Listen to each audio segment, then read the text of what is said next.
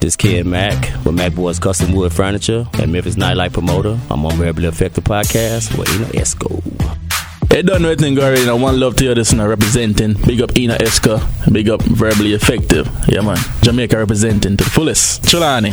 Hey guys, it's your double E, Ina Esco, with the Verbally Effective Podcast. I just want to thank all of you for coming out to our second live podcast show on Good Friday, from DMs to dating. It was awesome. The feedback from the event has been great, and we are planning our next one. So make sure you are tuned in to those details. Also, be sure to follow the Verbally Effective Podcast on Instagram, on Facebook. Also, visit the website, verballyeffective.com. If you are interested in being a guest on the show, make sure you fill out the Be a Guest portion. Verbally Effective, your double E, Ina Esco here. And you are tuned in to episode 66. I have Mr. Coldway in the building, rapper, singer, producer, amongst other things. What's up, Coldway? Hey, what's up? How are you? I'm good. You know, everything under the sun is still, you know what I'm saying, still here. So, yeah, I can't complain. Yeah, I just saw you last Friday at the live podcast show at the Hattaloo, and, you know, everybody was digging your feedback on the topic. Hey, you know, Gold Cupid, you know, when it comes to relationships.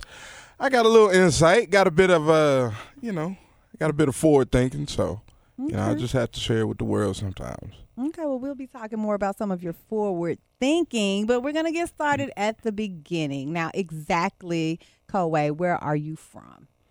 I am from, drum roll, Memphis. What part? I am from, so I kind of moved around some young. When we first moved here, I was actually born in Arkansas. Okay. But, you know, we immediately moved here, lived in Bartlett, then Cordova, spent most of my teenage years and, you know, high school years in Cordova, and then just been around the city. You graduated from Cordova, huh? I did. 07, Wolfpack. How was Cordova? Cordova was interesting because the years I was there was the transition from county to city. Okay. And I got to see that firsthand, like from no uniforms, you know, to the good school food, and then to the uniforms, the metal detectors, and gangs, and all that. So it was interesting. Like, I got to see Memphis as a whole in one high school. Wow. You'll learn a lot, you know, in 4 years of change. So. Wow. What type of extracurricular activities were you involved in at Cordova? Man, so did football, of course. That's why I'm built the way I am. You know what I'm saying? Just a little bit. What position? Linebacker, middle linebacker. Okay. I was head chief of the defense. Did a little bit of track, but you know, took football all the way to college, and that's when I decided it wasn't for me. Wow. What college did you go to with football? I went to Arkansas Tech. So what happened? You know, I think at that point, the main thing for me being away from home, my main issue was I was away from the studio. And that was my issue in college. It was like I was coming home every week. I also had a girlfriend. Psst. Yeah. Anyways, but my biggest thing was I couldn't record. I couldn't get these notes in my head out, and and I was like, nah, I can't do this. Really? I stayed there one semester. And you was done. I was done. Oh, wow. Yeah, had to get up out of there. Prior to going to college with football, so you must have, you know, was really serious about music already. Yeah. I've been doing music since I was 7. I used to have a really, really high voice when I was like young, and I would always sing Tevin Campbell. And I was doing this whole McDonald's, some kind of competition, and I was going to do Showtime in the Apollo. But I don't know what happened. I was 7, 8, and like it never happened. You were nervous? No, I never got there. I don't know. But that was the plan. Yeah, that was the plan. Like, man, I did the auditions and the this and that, but like, yeah, so From there, I never sung a note until I think I was like 17, 18. Were you in the choir at school? No choir. I was in, the little recorder flutes. I was in that little thing, in elementary school, and I was killing it. But it was just 1 year. But I always knew I had some kind of foundation for music built in me. I just didn't know where it was or like what it stemmed from. So when did that really start to cultivate, like what you wanted to do with music? I think the first time we recorded something, it was me and my one of my lifelong friends, DeLorean C. He brought me in, and his cousin did music. His cousin rap, and he was like, "Man, we're gonna do what he do.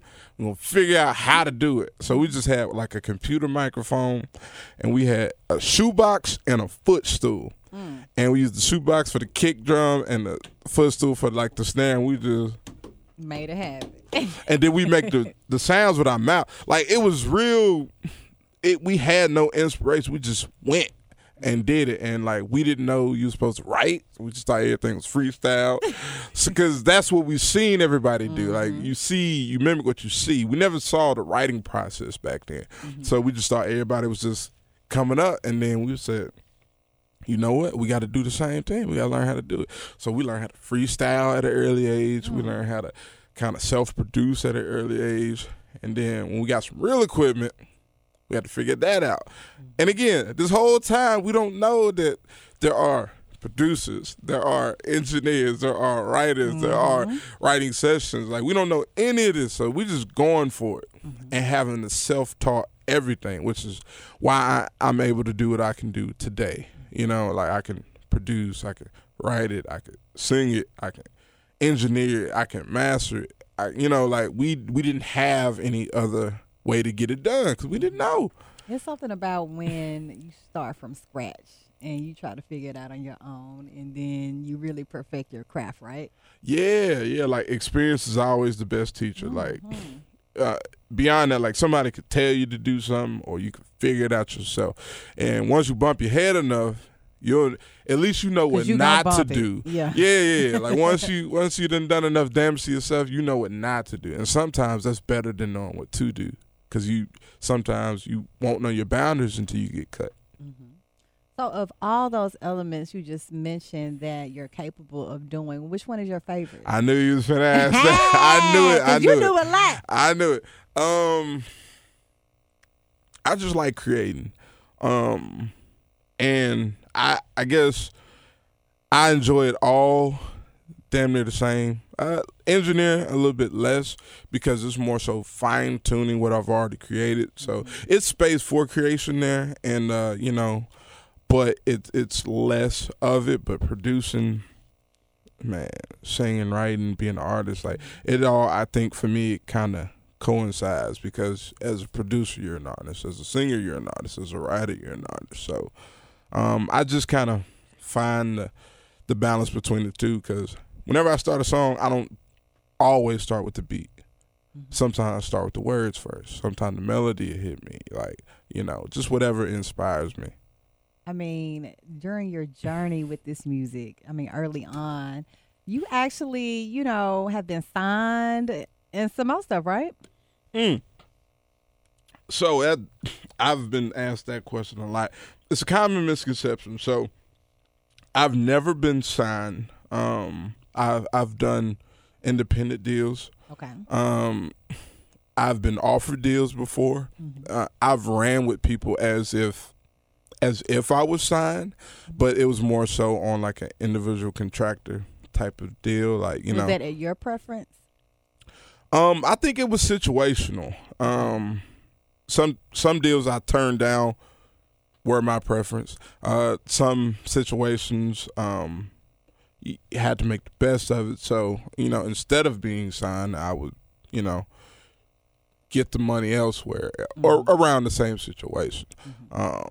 What would make you turn down a deal? I think the biggest thing for me is creative control. Even beyond the percentage, which is very important. But, I can't say, man, if I don't get half, I ain't going to do it, because if they come and say, man, we got 49%, you know, or so, or of that such, you know, business is business. Everything's negotiable. But creative control is the most important because that's the message that you putting out to the world. Like, that's you extended. And, you know, I think a lot of people kind of forget that. And then when they get into these situations and the label says, okay, you're you now, we're going to make you this after you sign. And a lot of times they don't tell you that, or you don't even know what's going on. They have a board meeting and you get an email saying, we got this pop record you got to do, and you done been a gangster rapper your whole life and you don't know how to take it. Like, man, that stuff is very, very, is very critical to your brand. Yeah. I mean, like, you know, we've heard a lot of stories about well-known artists that have been really done bad by these labels. You would think at this point we've heard that it shouldn't happen going forward with anyone else. Like, Yeah. I'm a lawyer. This not gonna happen to me, right? Yeah, well, here's the thing. Like, the industry is it's a dirty business, but it is a business. Nobody is, other than Suge Knight, nobody's forcing you to sign this paperwork. But what they'll do is they'll put the prettiest face in front of you. They'll put the nicest voice on the phone. They'll send the best worded email to you, and you feel like you in a family. So enticing. A lot of people a lot of people forget family can burn you too. So yeah. So, man, they get a good relationship. They be, man, let's do this, let's do that, and we're going to do this with you and do that with you. And then, you know, you sign a deal, a month later, the person that signed you gone. And people forget you still tied to that record label. So the stuff that you weren't worried about because it was on good faith, well, that's out the window. So now they got to figure out how to, you know, that person at the top of that office, he got to figure out how to get some money off you. And he going to do whatever it takes to make that budget. You know, like he got to make his money. Now, with you being an independent artist, I've been seeing you on the music scene for the longest. I know that you've even been a part of our Next Big Thing contest before. Yeah. Remember that? I have. How did that experience go? That experience was cool. I'll tell you one thing. It taught me how important influence is, and it taught me to never put your eggs in one basket. You know, you can be chosen and selected. I think, you know, I was top 20 or something like that, and you know, Out of thousands. Yeah. And that experience was cool.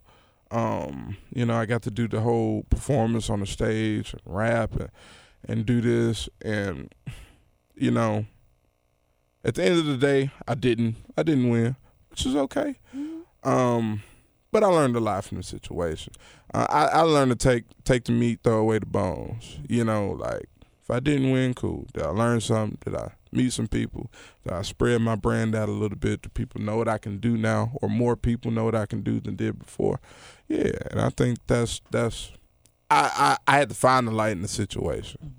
So, like when you said don't put all your eggs in one basket, like when you were selected as like one of the top finalists, were you like, oh yeah, I'm gonna make it? Was that like your feeling? No, like, it wasn't I'm gonna make it. It was like I'm gonna blow up. It was, I ain't gonna lie, it was me saying to myself, can any of these other people do what I do? And you was like, hell no. And I said, got this. hell no. But at the same time, I couldn't do what some of them could do. And the things I thought were important weren't as important as I thought they were. And, you know, that's what I kind of had to learn. You know, like, man, you could do this and that and this and that. Like, I could come here and say, I produced this, I mixed it, I mastered it, I wrote it. That's me singing on the hook, and that's me rapping. But what the world hears is one song. All they hear is the one song. They don't hear produced by, written by, sung by, mixed by, mastered by. So all the things that were like spectacular in my eyes, like, man, it's incredible, and that I'm able to do all this, and you know, like, because I watched Ryan Leslie do it. When the world hears, it's just a song, and either they love it or they hate it. And even if they love it, that extra those extravagant things about the creation process, sometimes they never know. They don't even know who produced some of these records half the time. I think today's world, producers are more rock stars than they have ever been. So I think today's world, and especially with, social media, Instagram, everything's more visual, so they can be the superstars. Mm-hmm. But at that time, there was no Instagram. No, it wasn't all the social media. Social media changed so much. Now, just speaking on producing, because, you get a lot of people that want to be, in front of the, on the stage, in front of the camera with being the artist. But production, I think, is more of a more intimate piece of the puzzle. So what are some of the things you go through with production? Like, who are some of your favorite producers as well? Oh, man. I'll start with my favorite producers. Again, Ryan Leslie. I love what he does. I find a genius in not just that he can play a bunch of instruments, but just the notes and the melodies that he hears before he creates. Pharrell has created some of the best songs across all genres, and he's done it for the last 25 years, I think. Yes. Who else? I like what Mike Will does. I like some of the newer producers too. My guy Business Boy out of LA, he's got a stronghold on the new wave of R&B right now. And just his work ethic is unmatched. I mean, I might have seen him post something at the club once in the 4 or 5 years I've known him. Every other day is studio. Working. So basically, whenever I'm producing, it's got to be, I have to shut down the world. So it's got to be dead silent. I normally work alone 99% of the time. So it's got to be dead silent. I get my little aromatherapy ball with the little mood changing light on it. Okay. I put that on, cut the lights off, and it's just me, my keyboard, and these sounds. And I just take it one at a time and build. Sometimes I create something in 5 minutes because I hear the whole track in my head. Sometimes it may take 20 or so. But that's amazing. Man, I appreciate it. But it's just wherever I let the music lead me. I don't try to force it, because when it's forced, it sounds forced. It sounds real. I agree. Structured. Okay, now one of the things you mentioned was work ethic. Now, my girl Beyonce. Are you a Beyonce fan? You in the Beehive? I'm not in the Beehive, but I respect it with all. Hold on. Let me say this for the camera. I respect Beyonce to the limits. I feel a butt coming. There's no butt. Okay, no butt. Mm-mm. Okay, so, Beyonce just released Homecoming on Netflix, and that was her performance at Coachella last year. But it was some of more of the behind-the-scenes moments. And you learned that, Beyonce just had those twins. And I think she had to do Coachella 5 months after them babies. So, she was on a grueling diet.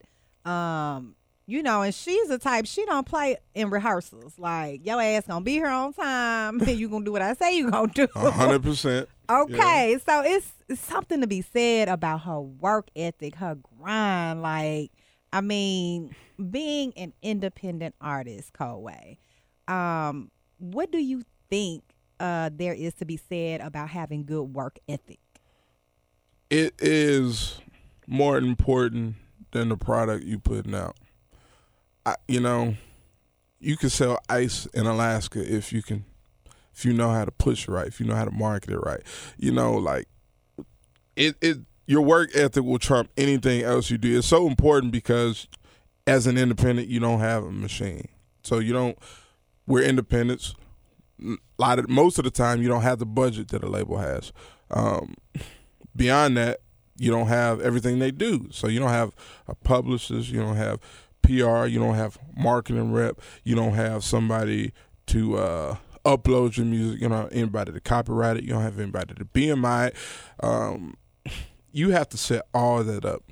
And then you have to set up your 6-month plan. So your releases, when they're going to release, the visuals you're going to release, any intermediate content that you have to release with that. It's you have to do the jobs of 100 people. That's why the labels, that's why they stick some people, in these deals, because man, they got to pay. I think somebody said at Arista or one of these record labels, they said in the building it's 192 people working. You have to do the job of 192 people as a person and be the artist. They have 192 people that work on the artist, and you have to be the artist. And the artist. And you have to be the artist. And it's that much of an uphill battle. Now, with the new technology and the new platforms and stuff out today, it's made the playing field a lot easier.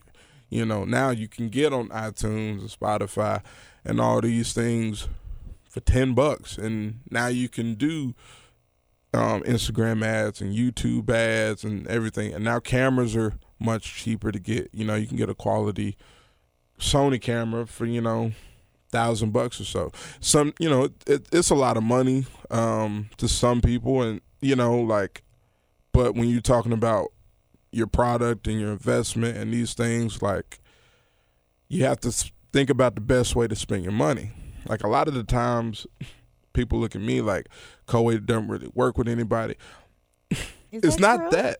No, that's definitely not true. It's just that when I think about releasing a project or a product, I have to figure out the best way to spend that budget. So if I got $500 to put behind a song, and I know somebody charges $400 to shoot the video, that leaves me $100 for marketing and promotion. Mm-hmm. Whereas what I did, I invested in a camera years ago. I know what I need. I could pay one of my homeboys lunch to shoot it. I said, man, hold the camera, just aim it at me, okay. Or maybe swap some services. I mean, I'll give you some shots or something like that. Now I have $450 to put behind, the marketing. So the product goes a lot further for the same dollar. Right. You have to think. A lot of people don't understand, but that's thinking like a label. Yeah. Like when they say we got $200,000 to spend on this artist, they have to figure out. They have to package in all that together. Now, $200 is a lot more than $1,000 or $500, but that's how you have to think. You have to think about the best way to spend that buck, and get the maximum return on it. And I think that's awesome. Like, you're being very resourceful and go the extra mile to teach yourself something. Because I think, some of you folks out here lazy. They don't want to do some of the things that you're willing to sacrifice to do.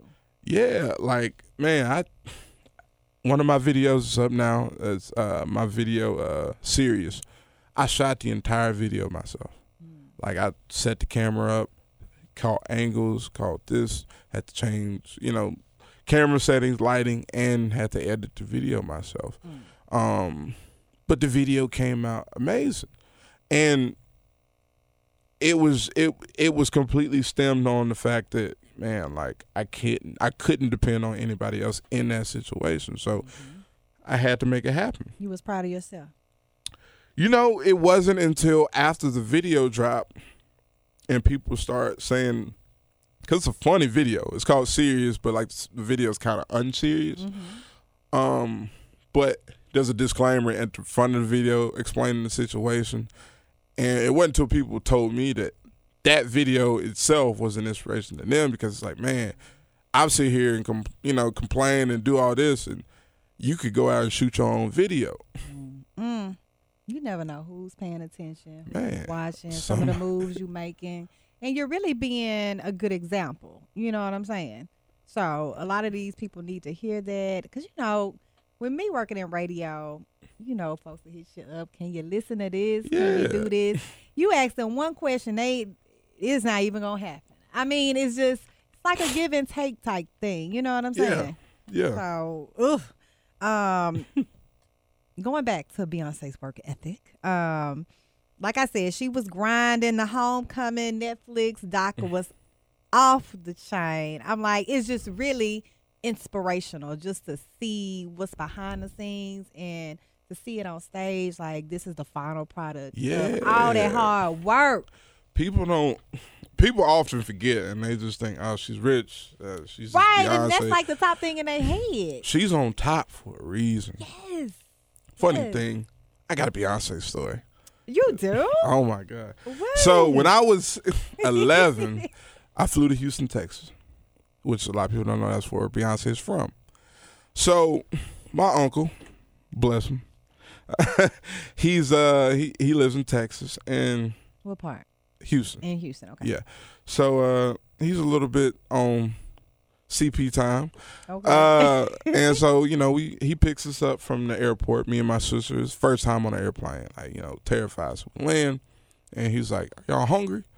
And me, being an 11-year-old little fat kid, I'm like, "Yeah, I'm hungry. I want some barbecue." Like, and so he, made it a point to take us to a barbecue spot. Whole time his phone's ringing.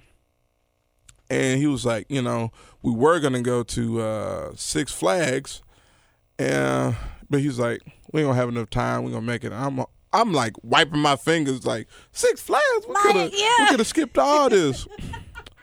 It was Beyonce's dad. Hollering the phone. Mm-hmm. They're old friends. My uncle and her dad. Mm-hmm. They were at Six Flags, and we were supposed to go with Destiny's Child. That's the whole group.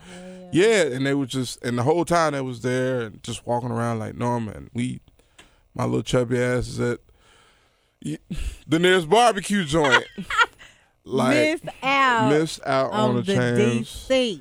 to go to Six Flags with Beyonce. Wow, I know. As you look at it in your older years now, you're like, dang.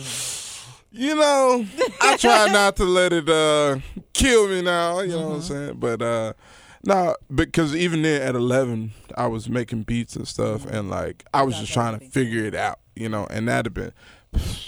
Well, you know what? I got a Beyonce story too, though. Uh-oh. I'm from Beaumont, Texas, originally. Okay. So I've been in the Mid-South since '95, and I graduated from Lemoyne. But even with me being from Texas and going to Lemoyne, my senior year at Lemoyne, I was a Du Bois scholar. So we would go on like these leadership trips to different schools. So Destiny Child was performing at Texas. What was it? Texas. I'm trying to think of it. Texas Tech, some shit. But they performed, and it was when Beyonce and Kelly was the main members, and they were trying out other girls. At that point at the breakup. Yeah. But baby, they was working them steps. I didn't meet her or nothing, but I did see them perform as Destiny's Child. Yeah. For our group, But it was cool to see them back then. They was working. Oh yeah. Like, God bless Kelly, the second lead singer of Destiny's Child. But no, God bless Michelle. Oh. God bless Michelle. I think I was a part of Destiny's Child at one time. I was in the background too. Baby, them girls be working. And Frankie Beverly came out with a statement because, she remixed Before I Let You Go. And Memphis own Tay Keith, producer. You know Tay Keith? I've met him. Mm-hmm. I met him a couple times, but I don't know him personally. But yeah, I don't know him personally either. But he did produce the remix of Before I Let Go, and Frankie Beverly. All these stories are coming out today about how he reacted. And your boy Frankie Beverly said this is one of the high points of my life. Oh, man, that's how he feel about B, baby. He Frankie though. Frankie though. Like that's how B feel about him. Exactly. Wow. Now, just speaking of music and the landscape of music, it's a hot record out right now that people can't get enough of. And it's kind of like crossed over into being, I think, the most streamed song of all at this point. I'm talking about Old Town Road, Lil Nas X, and Billy Ray Cyrus. What do you think about this song? First of all, I love the song. It's completely untraditional. Mm-hmm. And it's something refreshing. Like it's just a break from the norm. The third count rapping and all that. I think the backstory got people in a frenzy, and it was already a good product, a good song. And I think they were like, we gonna ride for this young man. Mm-hmm. Because for them to not grant him on the country music charts, I look at it from both sides. I look at it what people consider it, or what the people submitting are considering it. Then I look at it from, Billboard standpoint, because they do have a tough job sometimes categorizing songs, because people do spoof songs, joke songs, and stuff like that all the time. So for them, they have to make sure things are in order. I don't think it was any. I don't think it was so much of like any racist malice or anything like that. I think they could have went about it a little bit different, did some more investigation before they just start pulling strings. But because at this point, I was trying to understand what in that country category X's this song out. Exactly, because I've actually managed a country group before. Like, I've written country songs. And what makes you country? What makes you not country? Exactly. There are Luke Bryan songs with 808s in it. I love Luke Bryan. They're Florida Georgia Line songs with a lot of 808s and snares and, synchronized timing and stuff like that. So for them to pull it, right? I don't think they should have pulled it. I think, more investigation should have went, and I think they should have really got to the core of it. And man, let it live. Let it live. What ended up happening, Billy Ray jumped on it. And even then, there was something that came out a couple of days ago. Billy Ray's hometown, they got a poster, big billboard, and it says, "Congratulations, Billy Ray, #1 streaming song in the world." And it said nothing about Lil Nas. And in the very bottom, it was like Lil Nas X remix. At the bottom. You saw what he did. Yeah, he stood right next to it with a sign that said, "I wouldn't be where I'm at if it wasn't for Lil Nas." Yeah. I like that. But I think the story made everybody rally behind him. I know I did. Like, I was... But anytime, I like this song. Yeah, I spend my money to play that song on the jukebox. Sing me the hook. Let me hear you sing it. I'm gonna take my horse to the old town road and I'll ride till it can't no more. Hey, look, my 5-year-old go crazy. The kids, when that song comes out. The kids go crazy. And instead of having the number, and here's what they did to themselves. What they did. So instead of having the #1 song in the world being a country record, now it's an urban record. It's an urban. That's what we're categorized as today. I believe so. Regardless, y'all want to pull this song off the chart? Cool. Mm-hmm. It's the #1, like you said, one of the highest streaming songs. It's the most dominant song since Mariah Carey in like 2000 or something like that. Like, it's 5 times higher than the next closest song. Like, I would hate to have a machine behind me and like drop a single right now. You're not going #1 right now. It. But you know what? He's getting a lot of flack from haters. I say there's a rapper, Dave East off the East Coast, Dave East. Yeah. He was talking bad about Lil Nas song, talking about his whack anyway, blah, blah, blah. And Lil Nas X is not studying him at all. Not at all. Here's the thing, man. Like, first of all, and I like some of Dave East's music. I'm not going to call him whack or anything. He's not. But he know how hard it was coming up.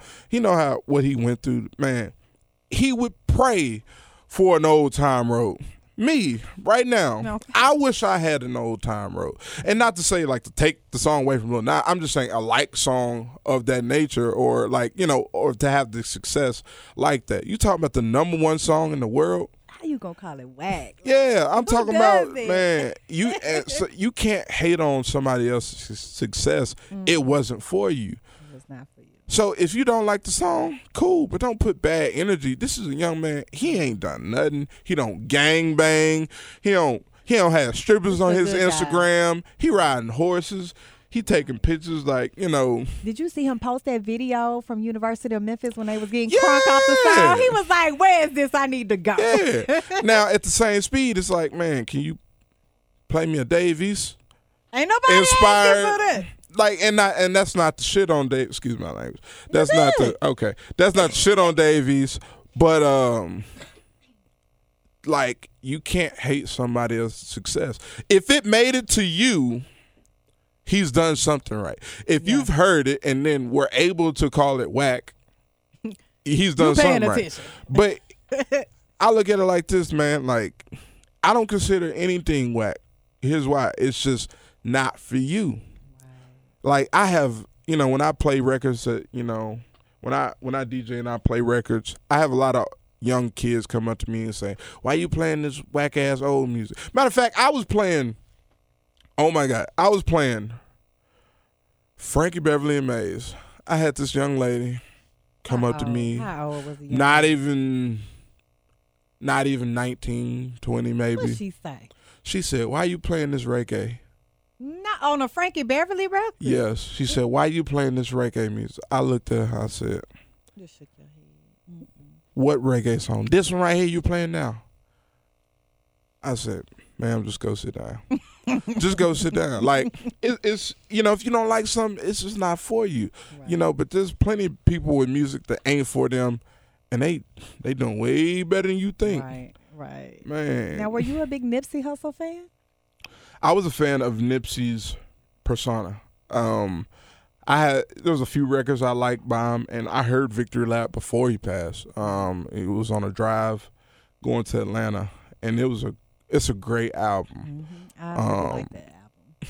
I was a fan of what he stood for and what he kind of represented and what he was trying to do. So you knew more about the man, Nipsey Hussle. Exactly. Beyond the music, which that was really more, of the major thing he did on top of the music. Exactly. Man, building a store. Employing his homeboys and ex-felons and stuff like this, like to give these people a second chance at life. Like, man, that's what you're supposed to do. Like, you look at some of these people, man, they go out, they run up millions, and what they do, they just buy every piece of jewelry they can find. They buy every car they can find. If you took it and broke down some of these rappers' jewelry that they say they spent $3 and $4 million on, if they actually did spend $3 or $4 million on it, like, they could take that, make a budget, and put it behind 10 artists and change their whole neighborhood's life. Man, I'm talking about. And then they could take that money. If they didn't want to invest in anybody, okay, that's your money. You can do whatever you want to. Man, you could go buy up the land. You could go buy up the city for that much. I'm not going to wear a $3 million, $4 million in jewelry, and I don't own a business. Okay. And I don't own 3 or 4 Chili's. I don't own a McDonald's. I don't own. And that's you, Conway. Is this some of these men are just so misguided? Yeah, it's the lack of. I think it's the lack of knowledge. Like, people don't know how to build generational wealth. No. Like, I have the blessing of having some really close friends that are building and have been able to sustain generational wealth, and they transfer it. And it's not. I'm talking about, I know millionaires that wear Gap and Old Navy. That's what I say. These people with this loan money really are more, modest about. And drive like Chevy Trailblazers and stuff. What they say, like, if it's real flashy, that means those are like the brokest people. But the wealthiest people are the more subtle. Short money is very loud. Yeah. Because it's like, look at me, I got it now. Look at me. Yeah, that a loan rich person money. Don't want that attention. They don't want you to know that they own this building that you walking into.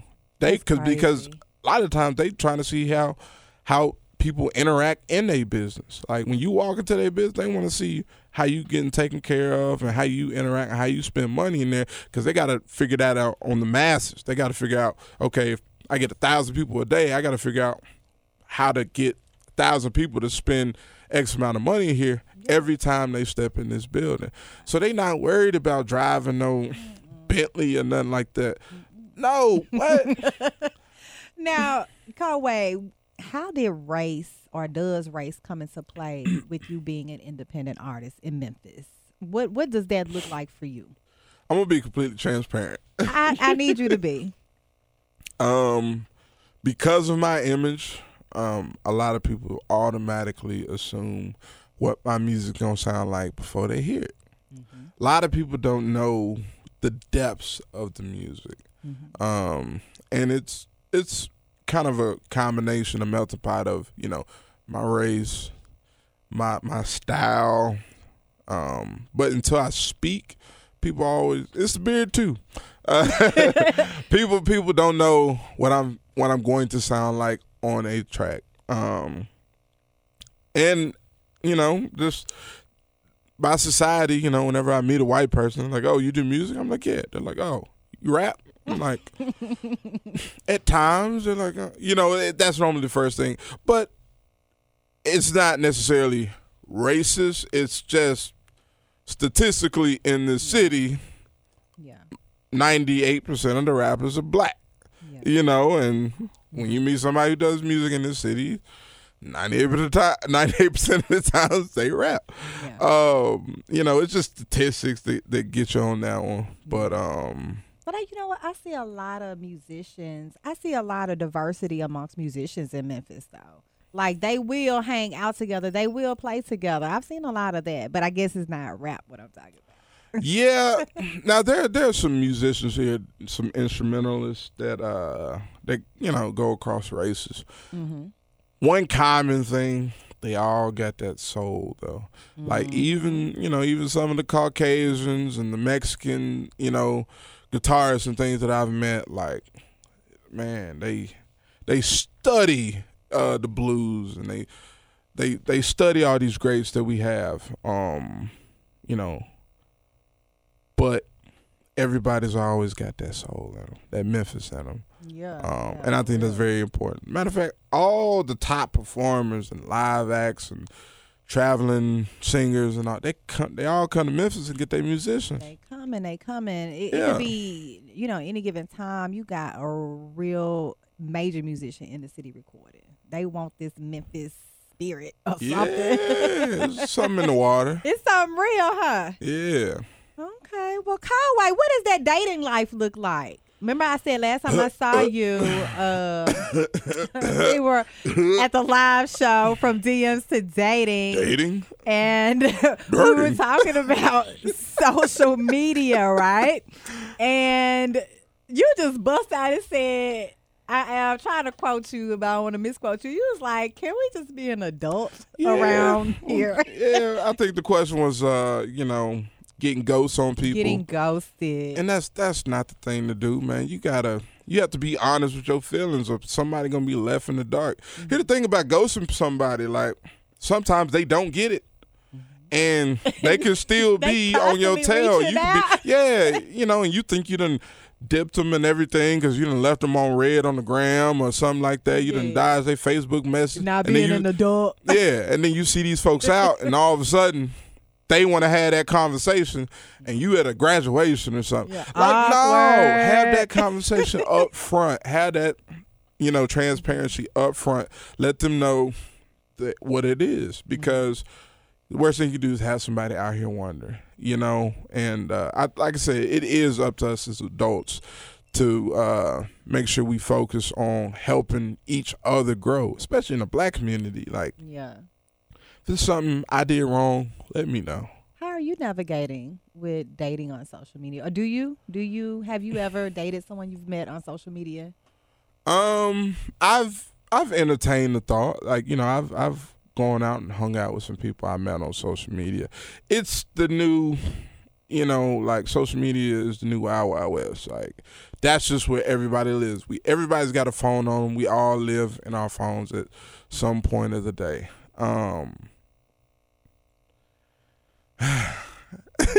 DMs, it's funny, like, with the new kind of era of the, city girls and it's a lot more confidence I see in females in the dating world. They're a lot more forward than they've ever been. Like, some of the DMs I get, in the DM, not just a picture they posting visually. Oh, that too. We talking about that too. I'm talking about, but when they slide in for the kills. Well, like, what? Give me an example, Conway. Oh my God. What's the most? Oh my God, made you blush DM you've received? where you from? I've never seen a guy like you. They don't make him like you where I'm from. Like it be some girls that fall in love with just the thought of you.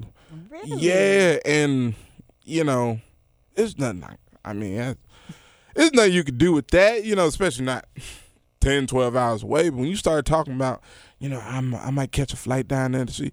Oh, they trying to get flued out to No, you? they trying to flew out. Like I'm trying to tell you, they trying to fly out to see. Yeah, nah. First of all, I'm not. It ain't that serious on this social media. Yeah, let me put the disclaimer out there, ladies. Y'all not getting flued out by Coldway. That ain't in his budget, ladies. It ain't even about the budget. It ain't about the budget. Man, look.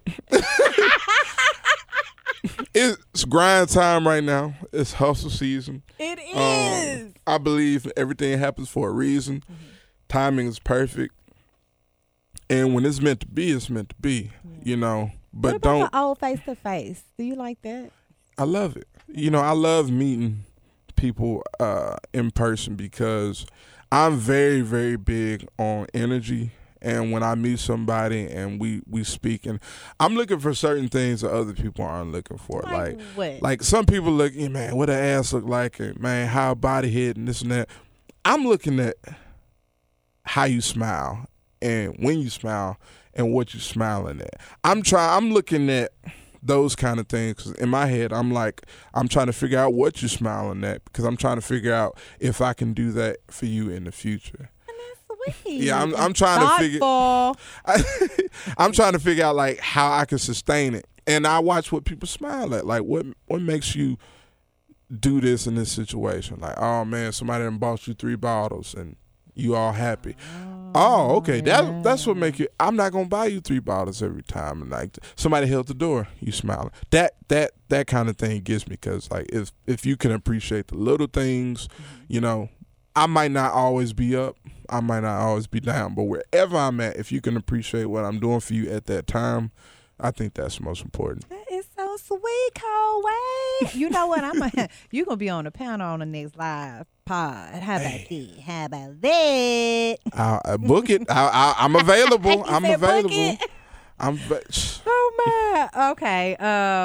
So can I guess, come to the conclusion with what you just stated that you're single? I am. I'm single. And mingling. I'm single and 10% mingle? Man, I'm 2-stepping out here. I ain't even. Two-stepping. I'm single, but I ain't single. Okay. And I say that because like I think people can be single but not single. Mm-hmm. Like people don't understand where they are in their headspace. Like I'm by myself. I have no attachments to anybody. I'm just hustle mode right now. I'm grind mode. Mm-hmm. So I'm not looking for anything. Now, something were to come up on me, like something real, I know what that look like, so I know how to, move in that kind of situation. With you being an artist, have you ever noticed people attracted to the grind and that only piece of it? Like maybe that. Yeah. Was it easy to weed that out? Of course, because it's more focused on the physical and the top layer of everything they can see, and that's very easy to weed out, because you only see, especially on the ground, like you're gonna see me at my best 90% of the time, like, because you always got to be on point. Somebody looking, you at a show, you at a meeting, you at a this and that, and somebody can always see you, sauced up at your A game. But when you're at your B game, your C game, your D game, that's when, you really get to see how somebody treats you. That's true. When you weed it all out, right? Yeah. Now, speaking of weed. Uh-oh. Okay, quick question. Have you seen the documentary on Netflix that just came out called Grass is Greener? I have not. Tell me about it. Okay, so this doc is about, you already know Fab Five Freddy, right, from Yo MTV Raps. He is like, the host of the show. Yeah. And it's really kind of like talking about how far we've come with the legalization of weed, but when weed was first introduced to this country, you know, it was a lot of jazz musicians that smoked it in the southern states, and you know, it brought people together. The weed did. Yeah. So it was a lot of diversity with who came to see them play as musicians. So the white women was coming up in there. There was a lot of mixing and mingling. That's why some of us a little bit of high yellow Little right light, now. You know, I'm Creole now. You know what I'm saying? Yeah, we just a little. Okay. Yeah, little So, jazz bay in there. They didn't like that. Look, they didn't like that. they didn't like that. What's my boy from New Orleans, Louis Armstrong? So they talked a lot about Louis, how he smoked weed every day. Yeah. Every day. And he couldn't understand why it wasn't legal and why it was such a big move for, you know, prohibition against it. It was really good. They laid out some interesting facts, such as there are fewer than 1% black ownerships in these dispensaries. A lot of the history with people being arrested at disproportionate rates was due to the, you know, war on drugs. It talked about the former presidents and their engagement in the war on drugs. You know, it was talking about the cannabis industry, that cannabis, that marijuana, that Sheba. What also struck out to me was, you know, the prison industry in Louisiana is just booming, like bigger than ever. And they showed an image of a bus, a prison bus, rolling by. On the side of the bus, it says State of Louisiana and Prison Enterprises. I mean, it really struck me because that's really where the root of a lot of this stuff started. And it just talked about, you know, how a lot of us are talking about today. So many people are in jail right now for having weed on them, shit like that. And now it's legal in a lot of states. So it's really good. You need to check it out. But what do you think about the legalization of weed?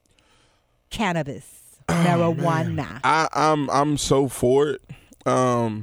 Mainly on the medicinal purposes. We push legal drugs, pharmaceuticals on the world. Big money. And this stuff is big money, but it's big cancer and it's big killers. Like this stuff, people get hooked on Xanax. And man, I met a guy yesterday. I ran into a guy, and he was telling me how he had to get over his Xanax addiction because when he went to the doctor for the first time to get his prescription, the doctor gave him 2 months worth off top. It's called a hard subscription. So 2 months for a month usage. And he fucked around. He used 2 months worth in less than a month because he had it. Oh my God. He said, man, he was a zombie. He couldn't operate without it. And and here's the thing, guess how he got over it? Cannabis. Yeah. That was his, anxiety medicine, and that made him pull back, and that made him, Wow. And I'm like, there's not a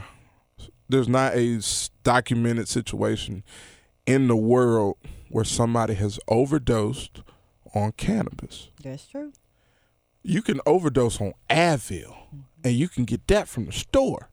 You don't need no kind of medical card or anything. Like, man, you telling me somebody could take 10 Advil and die, but somebody could smoke 10 blunts and just get the munchies. That's about it. That's all they And we not trying to legalize it. Man, it helps with anxiety. It helps with appetite. It helps with depression, pain, inflammation, these things. It has no negative stigma to it. You might be loud, like you might smell like weed, and somebody might not like that. Okay, cool. But other than that, I mean, it has so many benefits. This is why these states are like, we can tax it anyway. Right. It doesn't hurt anybody. Man, legal. Right. They got illegal in states. I think Maine is legal in it's legal in Maine. Like I had somebody come down. He's like, man, I'm from Maine and we smoke all the time. It's legal in Arkansas now, right? Medical, yes. Medical. So okay. and that starts next week. The guy I ran into yesterday, he told me. He said, man, they have it's thousands of people lined up as soon as the dispensaries get open. Ooh. Man, and it's finna. What about trying to own a dispensary? That's what I'm talking about with the generational wealth. What's up with that? The hemp production in Tennessee, since CBD has legalized, has gone up 5,000%. It's coming. Tennessee is next. I think we're about 3 to 4 years out, 3 to 5 years, I'll say, before it's legal in Tennessee. It's time to invest now. They're coming in buying up all the land. The Colorado dispensaries and the growers out there, they're already here buying up land, and that's why it's so important, man. Like for real, that's that generational wealth, man. Like for real, that's what I'm saying. You own some land. That's what got Martin Luther King Jr. killed. It wasn't the "I Have a Dream" speech. It was a week later. He had a speech where he was telling all the black people. He said, "Man, go out, save all your money, buy up as much land as you can, because when they get to building infrastructures and stuff, they're going to pay for that." Yes, that is crazy. Yeah. Whenever you can get your hands on some land, you got to keep it. You got to get it. Oh yeah, because some land ain't for the low no more. Not at all. You need some cheese at this point, because people are more aware now. Yeah. Of what's going on with building generational wealth. And owning property, owning land, I mean, that's like, I guess that would be like the number one source of generational wealth. What do you think? It is. And I think ultimately. No, it is. Land definitely is. A lot of people are looking at this new frontier of the internet, and they're looking at that as the new land to own and build generational wealth. Well, even then, if everything goes online, you have to have warehouses to facilitate all of this stuff that they selling online. You have to have buildings to manage the mainframes of these websites and these apps and stuff like that. Land is not going anywhere. Nowhere. Your website can get canceled tomorrow. Made again either. Yeah, so you better get your hands your on website can cancel tomorrow. So it's like very important to own the physical. And I think people are so tied up with this social media and intangibles and things like that they forget about the tangibles, you know what I'm saying? We still human, we still breathe. Like, I think people are trying to get kind of AI, think that way. AI, that's the future that AI miss. But you know what? I want to transition into one more topic. I have really been enjoying you on this podcast. Why you good? Hey, appreciate it. One more thing, because this is kind of like a recent story. I want to get your thoughts on this, and I probably already know what you're gonna say. Bun B, you a fan of Bun B? Yeah. Okay, so you know I'm a Texas girl. Oh yeah. So you already know what's up with that. Well, rapper Bun B shot an armed intruder trying to steal his car. I don't know, have you heard about this? I haven't. Okay, check this out. So, Bun B's wife heard the doorbell ring and opened the door without looking, believing it was Amazon delivering a package, right? Okay. When she answered, a man wearing a mask pointed a gun at her head and demanded property as he forced his way into their home. Now, fearing for her life, Bun B's wife pleaded with the suspect, identified as 20-year-old DeMonte Jackson, not to harm her, and told him to take their car in the garage. Bun B heard the commotion, grabbed the gun, came downstairs. The rapper confronted dude in the garage as they both fired shots at each other. The suspect ran away and later showed up at the hospital for treatment for a gunshot wound to his shoulder. Jackson has been charged with 2 counts of aggravated robbery and 1 count of burglary. Bun B, who police said has not been charged, was not injured. Neither was his wife. How would you respond in that situation, Cole? Man, I'd have Superman down the stairs with that thing. Like, hey, man, when you got something you trying to protect, your loved ones, your house, your kingdom, man, protect it at all costs. Because that's what for me, that's what I do it for. I do it for the fam. I do it for, man, what I got, coming after me. So, no, for me, I'd have opened the door thing on me. Baby, hold on. Let me go ahead and get that. First of all, it's a package anyway. You don't need to pick that up. I got it. Okay. I got it. And I met Bun B and his wife. Really? Yeah. Man, they just very, very humble people. Mm-hmm. Man, but he did exactly what I would do. I'd have chased him. I ain't gonna lie to you. He only got hit once. Thank God it was Bun. That could have ended a lot of different ways. They said they both shot at each other. That could have ended a lot of ways. He's really Yeah. blessed. You know what I'm saying? And it's just so many people, I think, well, in this day and age, we have, I guess, more rights to bear arms, right? So in this situation, thank God he had a gun, you know. Yeah.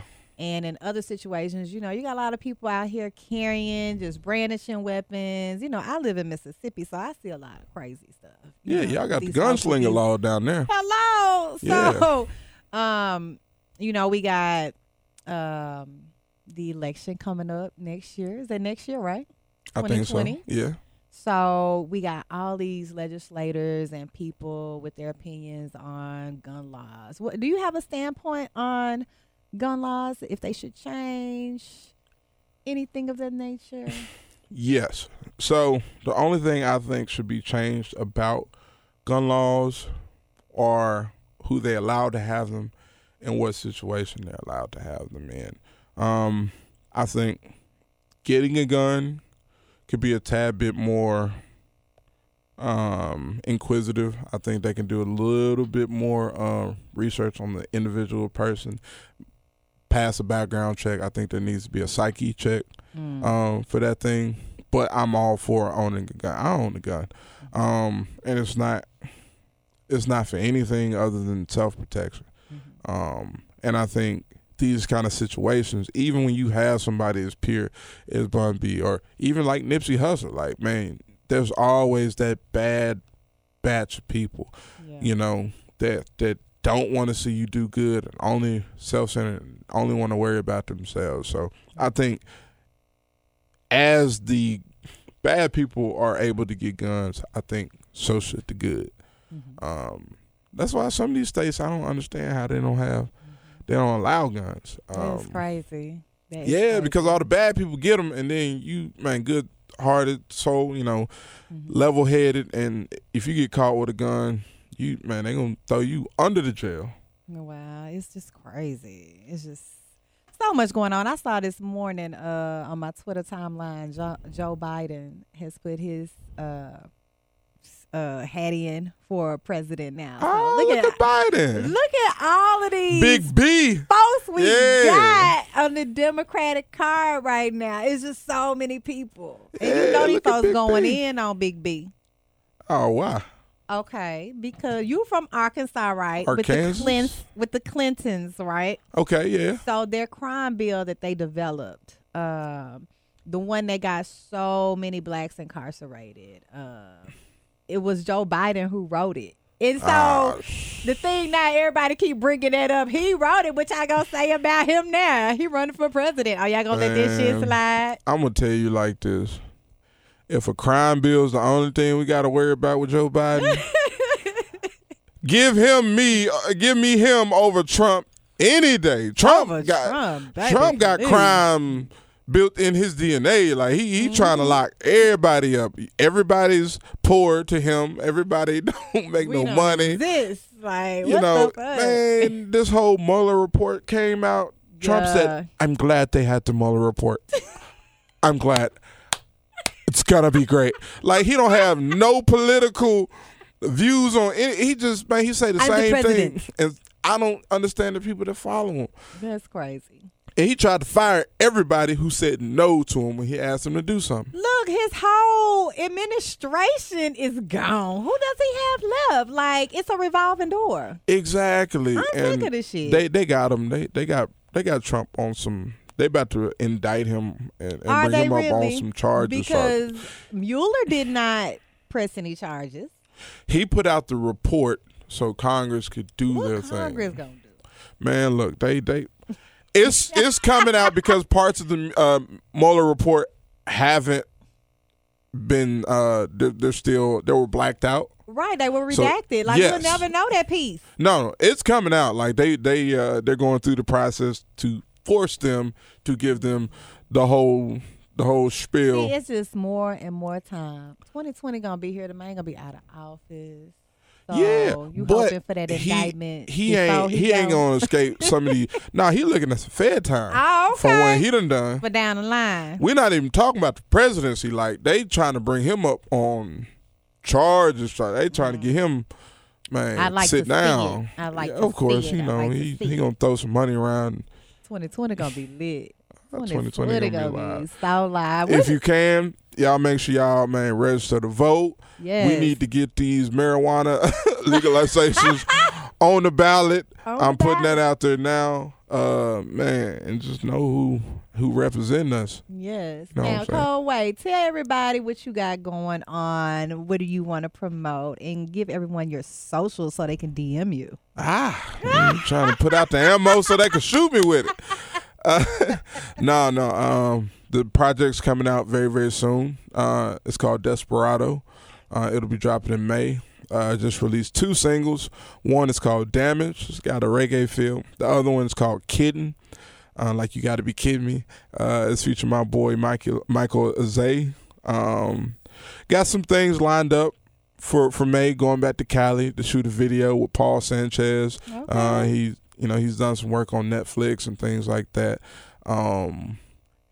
At the end of May, I got another show. This is my second show in London. So this is yeah. No, that's okay. No, that's France. He said wee. You know, London, they speak English. They could be like, yo. They do a little wee too in London though. No, they don't. They don't at all. No, that's what I had to learn. Like, there's no such thing as a London accent because the accent changes per village that you go to or city. Like, I didn't know. I'm like, tell me more. I said, man, y'all want to hear my London accent? They were like, right, like the British thing what's going. in London? I was like, hello, what can I do for you? It's a way bit early, and I was like, that's cool. I was like, huh? You was like, you sound like me. No, I was like, who do I sound like? It was like, maybe somebody from the other city or something. Oh my God. Because everybody got like we have, like Northerners have an accent, Southerners and this and that. Man, they change just like that too. You have a good British accent. Can you say the Verbally Effective Podcast with Ina Esco in your British accent? Hello, it's the Verbally Effective Podcast with Ina Esco, AA. Thank you. This is Code White. Tune in. Yes. I love it. Now, how can everybody get in touch with you on social media? Y'all can follow me at Coldway on Instagram, COLDWAY. Y'all can follow me at Coldway Pro on Twitter, Coldway on Facebook. Y'all go to my website, lovecoldway.com. Y'all can get all the show dates, the tour dates. Y'all can hear all the new music when it drops, any new videos. Merch. We got that merch on there. Yeah, we got pre-orders for the Lamb Chop merch right now. Again, Love Coldway, LOVECOLDWAY.com. All right, thank you so much. It has indeed been a pleasure, Coldway. Thank you. Thank you for having me. Episode 66 in the book.